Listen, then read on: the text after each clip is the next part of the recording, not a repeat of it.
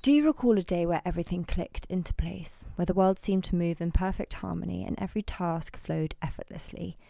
Introducing you to London Nootropics, adaptogenic coffee blends, thoughtfully crafted to elevate and balance your day, delivering all the perks of your beloved coffee, plus the incredible benefits of adaptogens, which also help to dial down those less than loved side effects like jitters, anxiety, and that all too familiar crash. A premium mix of medicinal mushroom extracts and other potent adaptogens, each blend is targeted for a specific purpose depending on what you need. Flow enhances your mental clarity and focus, Zen is your go-to for stress relief and balance, and Mojo offers that clean, natural energy lift. It's the synergy between caffeine and adaptogens that works wonders, allowing us to relish the caffeine buzz without the drawbacks, ensuring a smooth, sustained energy flow. My top pick is the Zen blend. It's a lifesaver for those of us who are caffeine sensitive, and not to mention, comes in the most charming packaging. So why not elevate your coffee experience with London Nootropics? Discover the perfect blend, find your flow, and enjoy an exclusive 20% discount with the code SaturnReturns at londonnootropics.com.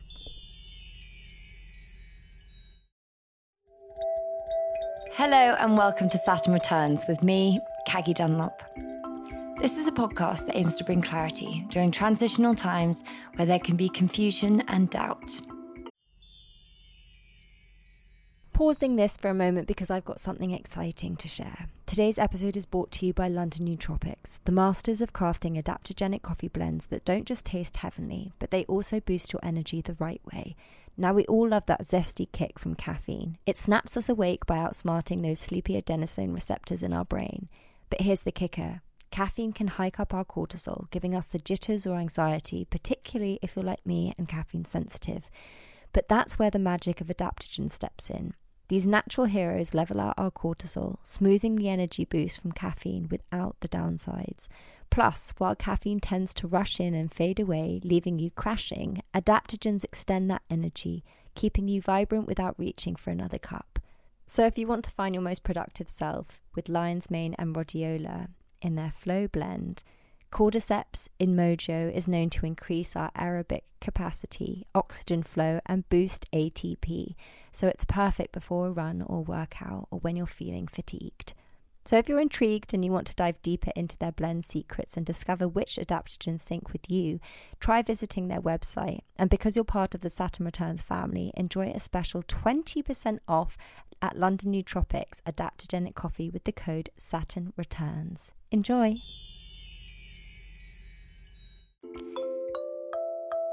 Well, Venus is also a very romantic planet. It's just that I think the difference between Neptune and Venus is that with Venus, the idea of love is very clear.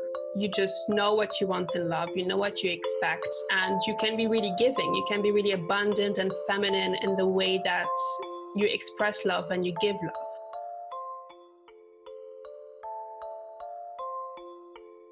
Astrology and love. Many of you have got to know Nora, our resident astrologer for Saturn Returns, over the last season, and I'm very excited that she is going to be joining me on this special episode. We discuss how certain placements affect our romantic relationships, particularly looking at Neptunian fogs and how Neptune plays a huge influence on the way we see romance. We also discuss sexuality and how to reclaim those aspects of ourselves, and go into the potent power of the goddess Kali. Goddess Kali is a goddess of destruction and rebirth, and she's someone that's been on my mind recently for whatever reason. So it was very fascinating to hear Nora's insight and explain a bit about the goddess Kali and how we can start to embody this energy in a day-to-day life.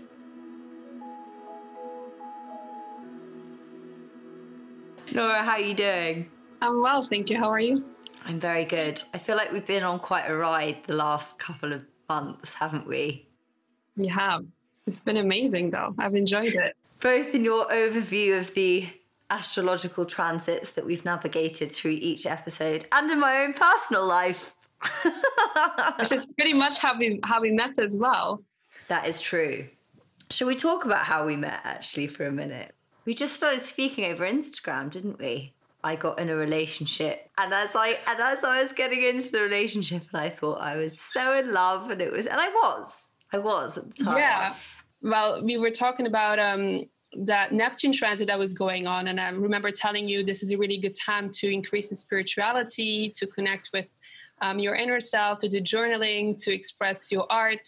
It's going to be a really good time in that. But you'll also have rose-tinted glasses on in relationships, and you might not see the person truly for who they are. And I didn't listen.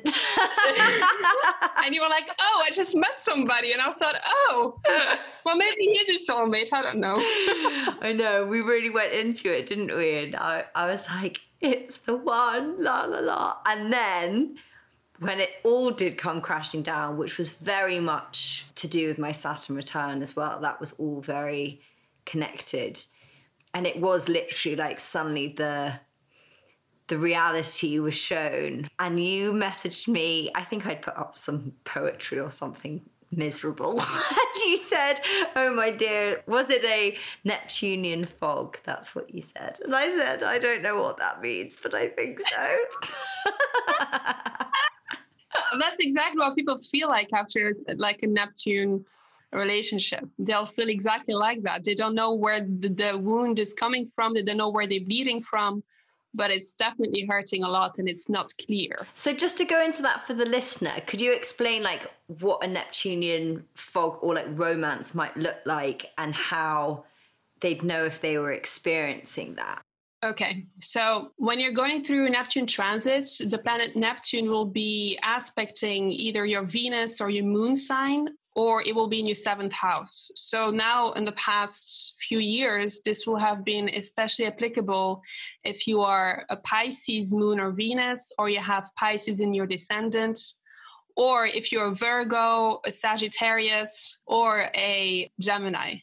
So if you're in these signs, Neptune will have made a strong aspect on your love planets or your love language and the way that you see things in love. And the way that it feels is that you're very romantic at this time. Even if you're generally quite skeptical or quite grounded, this time you're feeling more floaty and you're attracting interesting people into your life. Some of them do end up being soulmates, but it's just that in the beginning, it feels like you're not only falling head over heels in love, but you're feeling like you're really in the clouds and it's feeling amazing and it's feeling like no love ever has felt before. And so you go on and tell everybody, yes, I've met one and this is it. And I think I might even have dreamt about him before I met him. And it's this huge thing where you have this instant connection. But you have to be careful when this happens, because the only way to really tell is obviously what our mom always tells us is you have to give it time and you have to go through a few stress tests. A stress test would be Saturn, right? It would be like a dose of reality. It would be somebody goes to travel, or somebody suddenly talks about who they want to be or which direction they want to go in the future, or they suddenly come up and say, look, I don't want to have kids. This is not something that I want to do.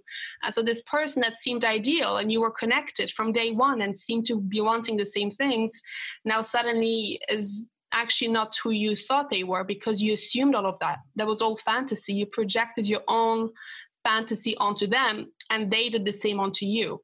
So you're kind of both feeding into that fantasy and you're in that world and it's perfect. And then the bubble bursts because Saturn comes in or some kind of event happens, or you actually see them for who they truly are. And that might be that they were quite just deceptive in nature.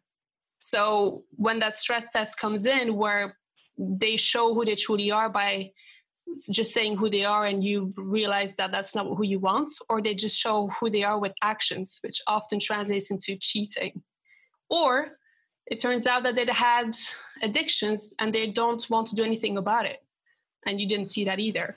So I basically experienced everything you just said.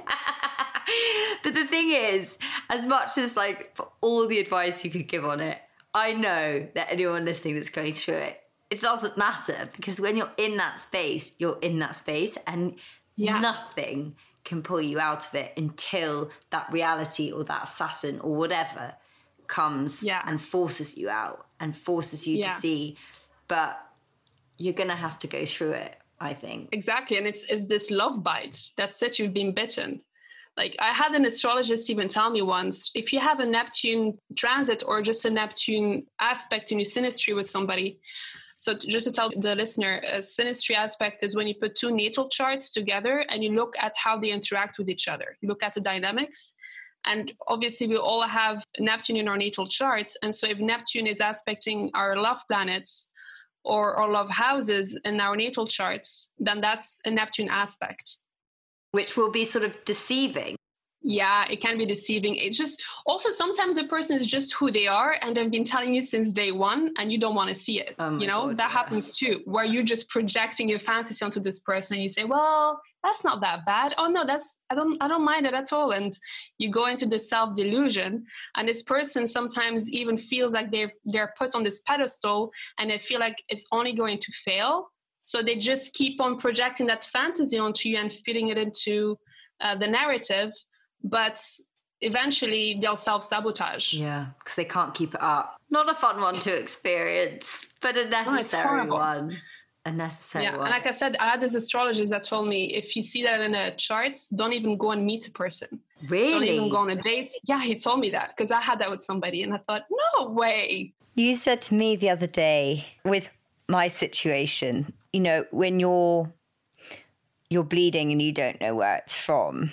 Yeah. I really can relate to that. I think anyone can relate to that. That thing of when you get involved with something that essentially is probably bad for you, but you feel like it's perhaps going to be a different the second time round. Well, if it feels addictive on any level, then it's probably a Neptune aspect. That's a good way to recognize it too.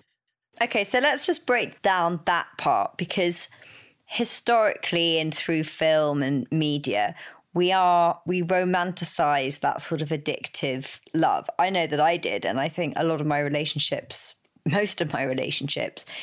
were based off that sort of initial intensity that I confused for intimacy. And it was like the more I felt, the faster I felt it, the more I thought that meant that person was my person and that we were in love. And so I was basing the feelings that I had before really knowing the person as the foundation for the future, which of course, like you say, it's like, well, you really don't know each other. It's just all chemical and lustful and all those wonderfully delicious things. But I've had a lot of people say recently, and it's something that, has my curiosity as to whether those things should be red flags, or is there like a middle ground? I think if you feel that in the beginning of the relationship, it is a red flag because you're projecting a fantasy and that's not based in reality or rooted in reality.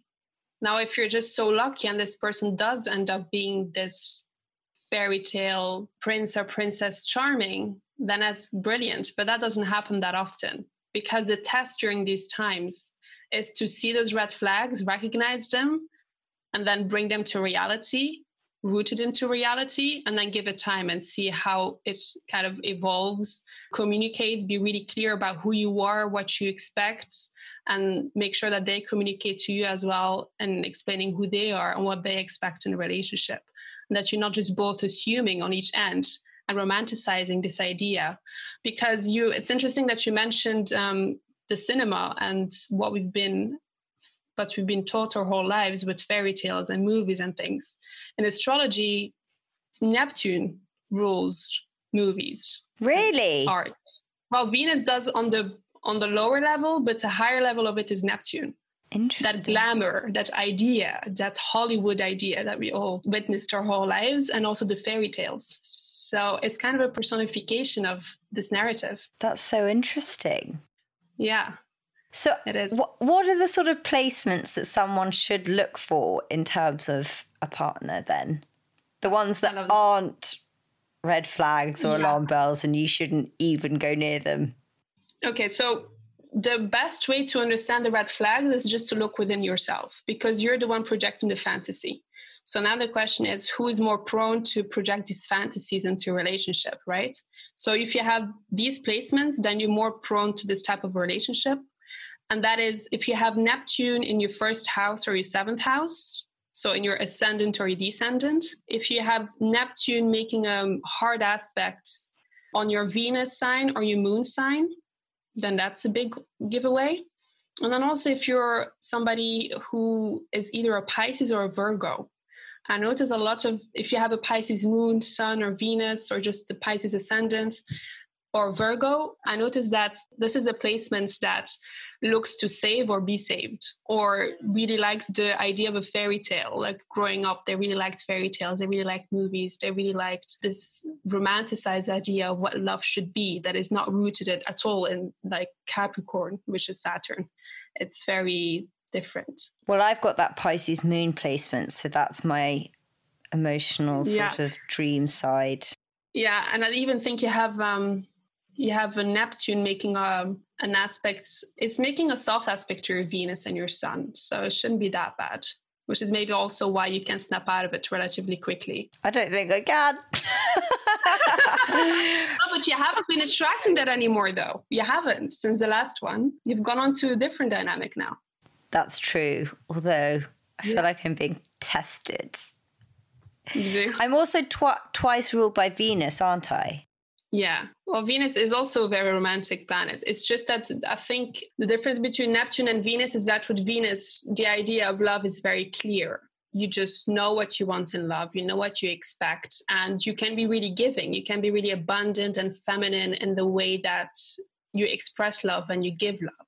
You kind of that Empress tarot card, you know? And that is kind of what Venus is. She's that beautiful woman inside out that is quite abundant, that loves art, that is always in love with love, that always wanted to marry, always wanted to settle down with somebody. That's just that energy. And it's a beautiful energy. It's a very feminine energy. It's just that when it mixes with Neptune, it kind of goes to the next level. It can be unhealthy if you don't have a solid grasp on yourself, especially on your mind. How does Saturn affect relationships? So if somebody has a strong Saturn in their chart, generally what they look for in a relationship is for somebody committed, solid, who knows what they want. And often it translates even into somebody who's older, just because of what Saturn represents. He represents time and the father. So also people who tend to have this tendency to look for their father in a relationship. I mean, we all do that to some degree, consciously or otherwise. I know, but people have a strong Saturn. People have a strong Saturn do it more. I can say that because I have that, so I kind of like recognize it. They look for that in their relationship. And also, generally, how these relationships go, though, is that they won't work unless you're 28 and over, until you've gone through your own Saturn return. So if you have a strong Saturn in your chart, if you have a Venus in Capricorn, or if you're from the generation that has Saturn and Libra, or if you are like a Capricorn moon or have a Saturn aspect on your Venus or your moon, then generally it's not recommended that you even settle down with anybody until the age of 28 after your Saturn return, and that you make it a point to work on your self-esteem, work on your own sense of self-worth, and that you figure out what you want in a relationship, that you set proper boundaries. Because what Saturn looks like in a relationship is just that there is a theme of boundaries, but there's also a theme of coldness. If one of the parties just isn't very genuine about what they want and need, they can remain in a relationship for a long time, even when it's not emotionally fulfilling, and even when there's a coldness in the relationship. A positive expression of a Saturn relationship is that you're both really committed and that you're willing to work through the obstacles, that you're willing to work together through any kind of difficulties that life throws at you. It's a very realistic relationship. It's not trying to project any fantasy onto the other. As a matter of fact, it can be brutally honest in that you see every flaw in the other. And so it's also a kind of relationship where you both improve, that you work on yourselves and become better people generally. So it's kind of that diamond in the rough, and you keep polishing it up until it's just this beautiful shining diamond.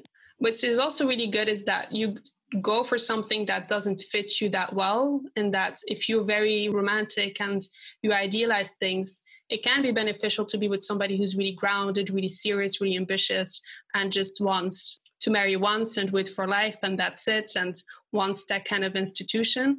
It can be good because you can loosen them up, but you yourself can then also come back to reality and live out your dream while being awake, like working for it and really building it. But the reason why it's best to wait until the age of 28 or 30, if you have a prominent Saturn, is so that you can learn to love yourself before you even go into a relationship. Is that why so many relationships fall apart during Saturn return? Yeah, because you tend to just go with what society expects from you before your Saturn return, if you have a prominent Saturn, because you have that kind of boundary between your heart and your mind. And that boundary in itself is not serving you. It's not serving you in the long term, and it's not serving you in relationships. And so by the time that Saturn comes in, it's kind of bringing attention to this boundary. Whether you make the choice yourself or the choice is made for you, you're definitely going to be tested during that time. Could you give some examples of the ways in which it will test you rather than you making that decision yourself, if that makes sense?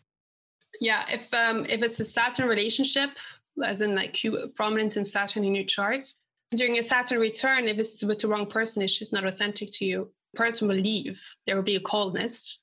The person will just kind of go. It will be abrupt. You can't miss it.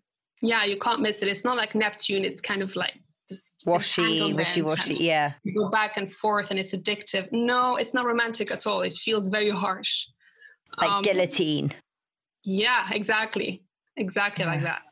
That's what I experienced. I was like, whew, that was full on. But I have a lot of friends, that have just gone through similar things in relationships, just that they thought on a level were fantastic, just vanished before their eyes. The person just vanished, literally.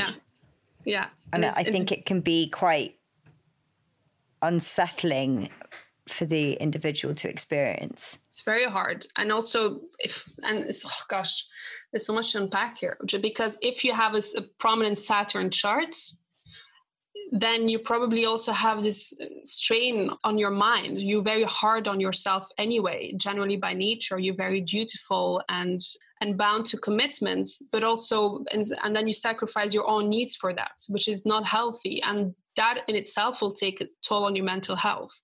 So let's say this is a life you've been living, then comes age 28, the divorce comes in or the person leaves. It is a really interesting time for relationships, for sure. Yeah. And it's also an opportunity, I think, to really completely reprogram and reestablish what you want in a partnership. Yeah. Because people, for example, will stay in a relationship where they've maybe orgasmed twice, up until their Saturn return, they will. And they'll just think this is sex. This is how it is. This is how it's meant to be. We've never really spoken about sex growing up, or I haven't really been exposed to that, or just the feminine aspect of it all. And that also feels like Saturn, because it feels like the lower vibration of Saturn, where we kind of repressing ourselves and putting this boundary on ourselves, on our own needs and our sexuality, and also just what we need in a relationship. Let's unpack that for a second. So building up to one's Saturn return, and it is also just a thing within society that I have been talking about quite a lot, and that you have as well, that this theme of women not really taking much ownership over their own sexual desires and wants and needs, and not even bringing them into their relationship or asking for it. And it's just something that I guess, because sex is so sold and taught through the male gaze, which is silly as well, because it's quite straightforward for a man. Whereas for a woman, you need a manual. You need skills. And it's very psychological. It's very about, well, I can't speak for all women, but about safety and all this sort of stuff. Whereas men, it's essentially like they're trying not to rather than trying to most of the time. Yeah, exactly. No, but it's true. That's how they're wired. So they shouldn't have a say that much in like how a woman should experience pleasure, really. So how does one change that conversation, especially if this is an opportunity during this transit to start having those conversations in a relationship or, newly out of one, whatever it might be? Because it's a complex thing to unpack, because it's so within our psyche that and condition that's how we should behave, and that's what we should accept, really. It goes back again to who you are. So if you're an astrologist, I would just look at somebody's chart and see where all the planets are placed and see how they've contributed to hypersexuality or just none of it. So how do you start the conversation is to look back at yourself and at your own wounds related to sexuality, but also related to, like you said, safety, because that is kind of related to the root chakra, is how safe you feel, how grounded you feel, how expressive you feel. That is related to the sacral chakra, how creative you feel.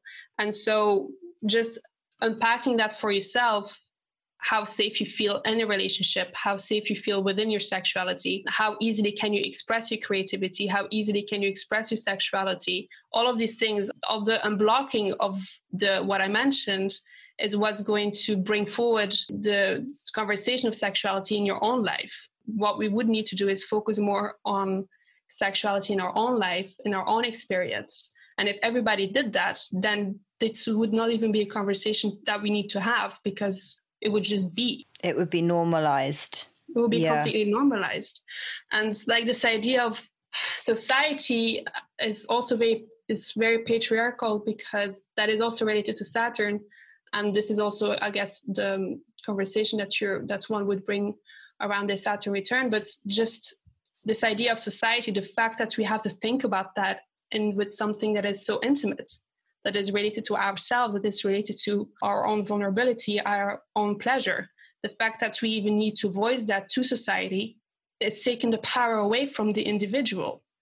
Yeah, because it's sort of paradoxical in the sense that, you know, sex is a lot more normalized in people having multiple partners, and like sex as a conversation isn't necessarily taboo. But in terms of actually communicating your wants and needs within that space is. So it's this like real disconnect, because people and women are having sex a lot more freely and, for lack of a better word, in a more masculine way, perhaps.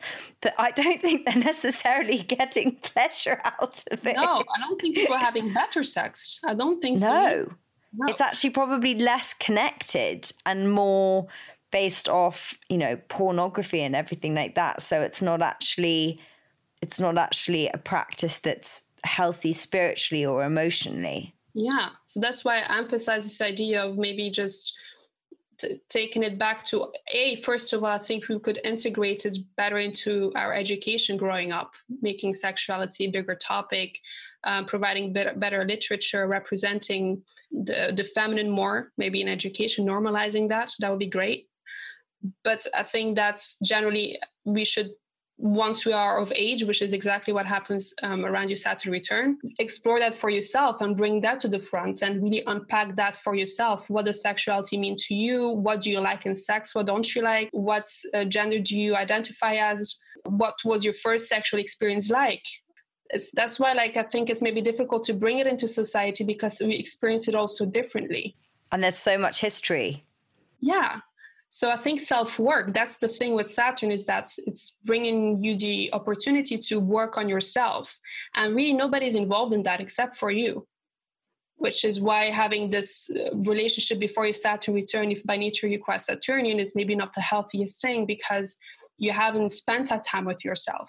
And sexuality being the very first one we should be an authority on. We should know exactly what we want sexually, what we like, you know, like just unpacking it completely, because it's, like I said, it's different for everybody. Some people have no issues. They have been having orgasms since forever. They have a very healthy relationship with their body. They love themselves, and their issues are different. They're just career-based, for example.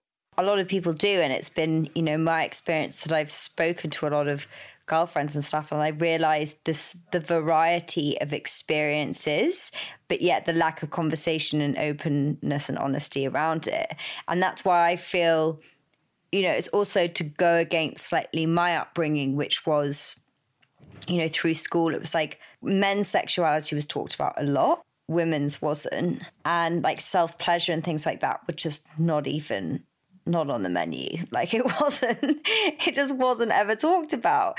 And in my family, like, never talked about sex. I don't think I told my mum when I lost my virginity or anything like that. It just was all very hush.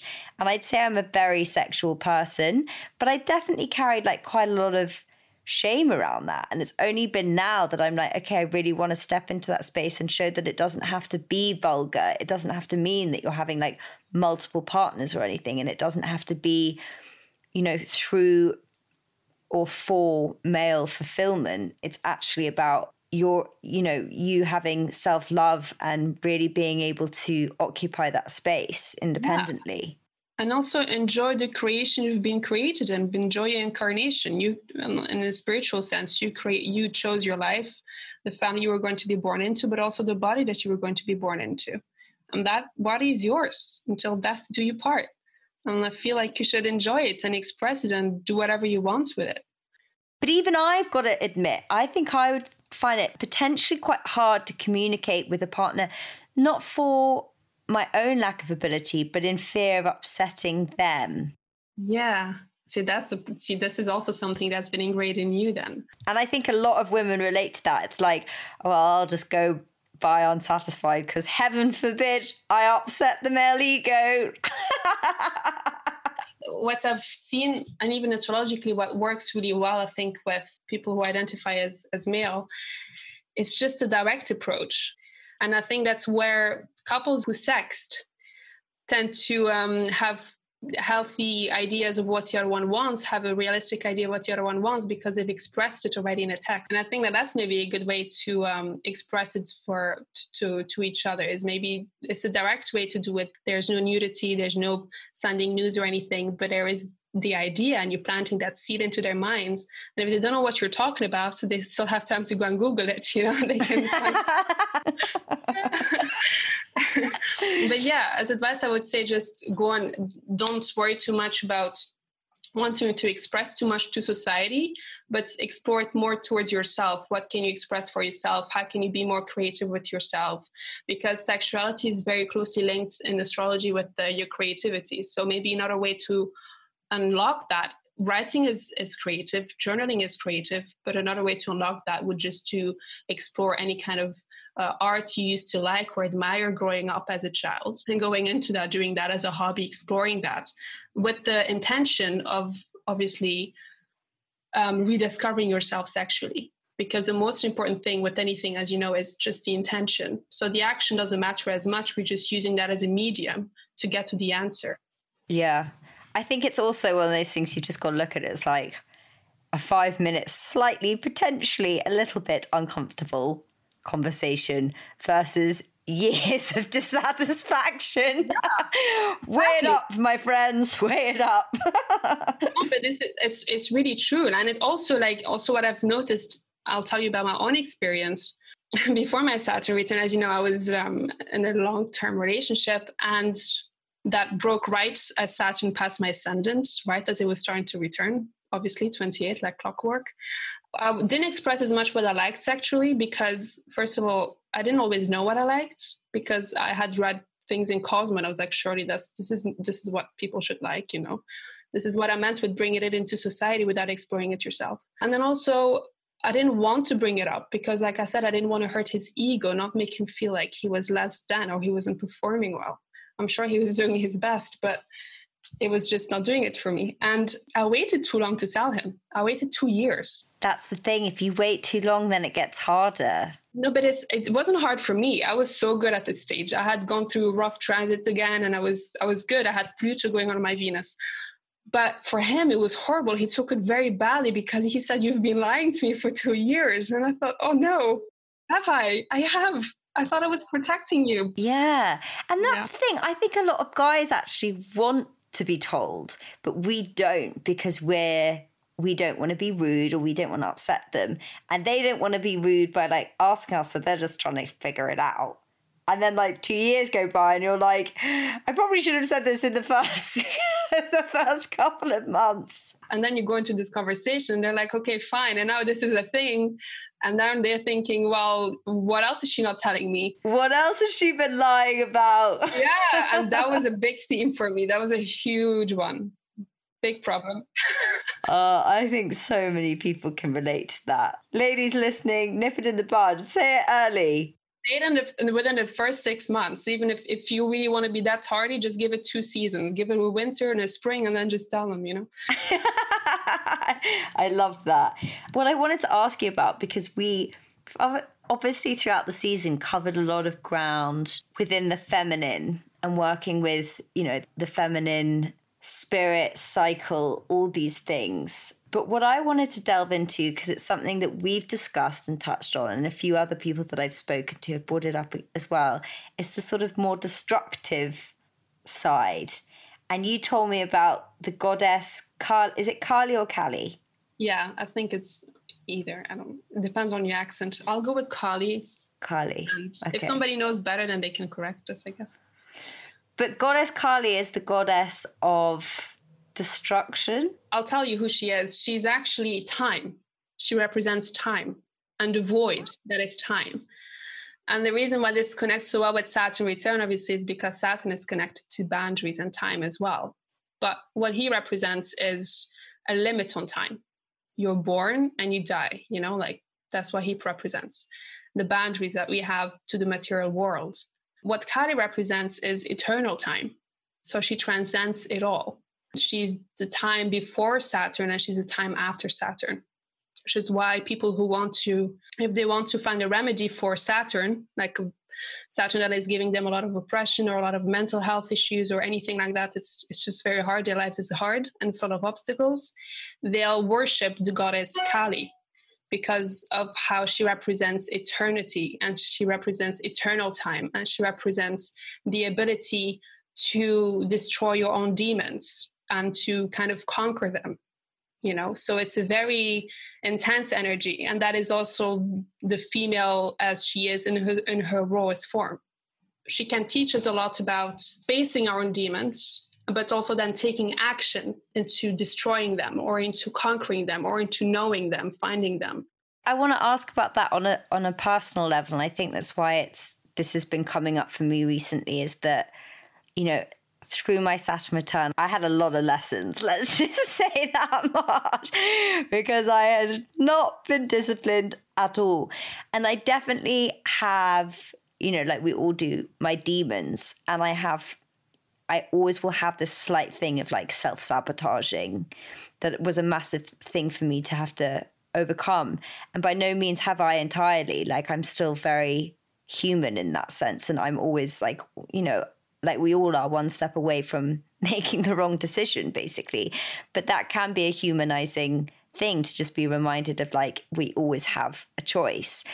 I think within society and like within the world I grew up in, wanting to be nice and like a bit of a people pleaser and making people feel comfortable and making people feel happy. And then I realized that there was a part of me perhaps that I never, ever held space for and I completely neglected, which was like a harsher part of me. And that part used to come out whenever I drink. So I would drink to allow that part of me to come. And my friends would say, they would be like, a switch goes in your eyes. And it's like I'm fully animated and I'm fully walking and talking, but I am not me. And they used to call it Katrina, but recently I'm like, maybe I should rename that person Kali because it's like, it's just does that part of me. And it's obviously is a part of me that just doesn't care so much, that is slightly destructive. So I'm now like, okay, how can I embody those aspects of myself without it being fueled by those substances and with it actually just being in a healthier way? And that's why I find the subject of her really fascinating, because I feel like she represents something that we all have in ourselves that we are told to suppress and to neglect. She represents the raw female, the rebellious female. She represents the female that will actually stand up on Shiva, which is the masculine, after she's conquered the demons, and she has their skulls around her neck, and she has her tongue out, which is full of blood because she's just drunk demon blood. But that blood is actually the tongue out. The patriarchal side will tell you she put her tongue out because she was embarrassed that she was standing on her male counterpart. Really? Yeah, they'll say that because obviously. But another way to interpret it would be she put her tongue out because she's rejecting all of that wasn't pure. So like the blood of the demon and like the false need for violence and all of that. She's the feminine in her purest form, and she's rejecting all that has been impure. I think that's a way to really channel Kali, is to not be sitting and meditating. And like, that's one part of the feminine. Kali's energy is a lot more active, even though she's time and so she's eternal and she doesn't need to do anything. She just is. We need to accept that that part of us just is, but also that in order for us to create something new, to create something that will serve us and that will really be in service of our feminine, but every part of our feminine, we need to be able to face what needs to be destroyed. So we need to be able to face whatever has pushed us towards escapism or whatever has pushed us towards behavior that we don't really want to embody anymore. In terms of her conquering her demons, how would you say we conquer our own? Identifying them. What you could do is unearthing, first of all, the hardest times in your life, going through that, and then going through the times that you have not been proud of yourself. You know that you could have done better. So unearthing those two and seeing where the connection is, and then identifying then what demons were behind all of that, what that was rooted in, and going towards that, dissecting it, destroying it. But it takes time. And that's what Kali is too. It's time. It's having patience with yourself. You can be in action all the time, but understand that it's going to take moments in time. It's going to take a minute. It's going to take a few actions. You have to be patient with yourself. You can't be in a rush. That's a very masculine energy, to be like in this rush, want to destroy them now. No, you have to still be feminine in the way that you know that it's going to take a few seasons. And also, I think to not judge ourselves if we don't like slay them all the first time, you know? Yeah, because that's like what I said with the cycles. Like, it's not going to be the first time when you go through a very hard time where you've had to face some demons and now you're good, you're back in the light, you're creating something new in your life. Understand that just because you haven't slayed all the other demons, or some are still dormant, so they're not really playing a prominent role in your life, you probably will have to go through a new cycle of death and then rebirth in your lifetime. But by running away from it, because I feel like some people, when they've gone through a hard time, they'll do everything to avoid it again. But it will catch up with you. If you don't assertively, like Kali, assertively do something about it, time will always catch up with you. So don't avoid it. Even if it's your goals, she's also telling you to conquer your goals, to see what you want, who you truly are, what you want to become, and to take away the obstacles in between you and said goal. So she also helps you doing that. People will worship her to achieve their goals. I love that. Well, Nora, thank you so much for coming on and speaking, well, the whole way throughout the season. I really like this Goddess Kali energy. Thank you for having me, Kagi. Thank you so much. I hope you enjoyed this very special episode with me and Nora. And if you would like a reading from her, you can find her at Stars Incline on Instagram. Now, just before I leave you all, I wanted to remind you that tickets are now on sale for the first Saturn Returns with Kagi live show that's going to be taking place on the 9th of February 2021 at the Clapham Grand in London. Tickets are now on sale at Dice. Now, we are recording this a few days in advance, so hopefully there'll be some tickets left. And they are going fast. And it's going to be a socially distant show, so it's going to be perfectly safe. And yeah, I can't wait for you guys to join me. Saturn Returns is a Feast Collective production. The producer is Scarlett O'Malley, and the executive producer is Kate Taylor. And remember, you are not alone. Until next time.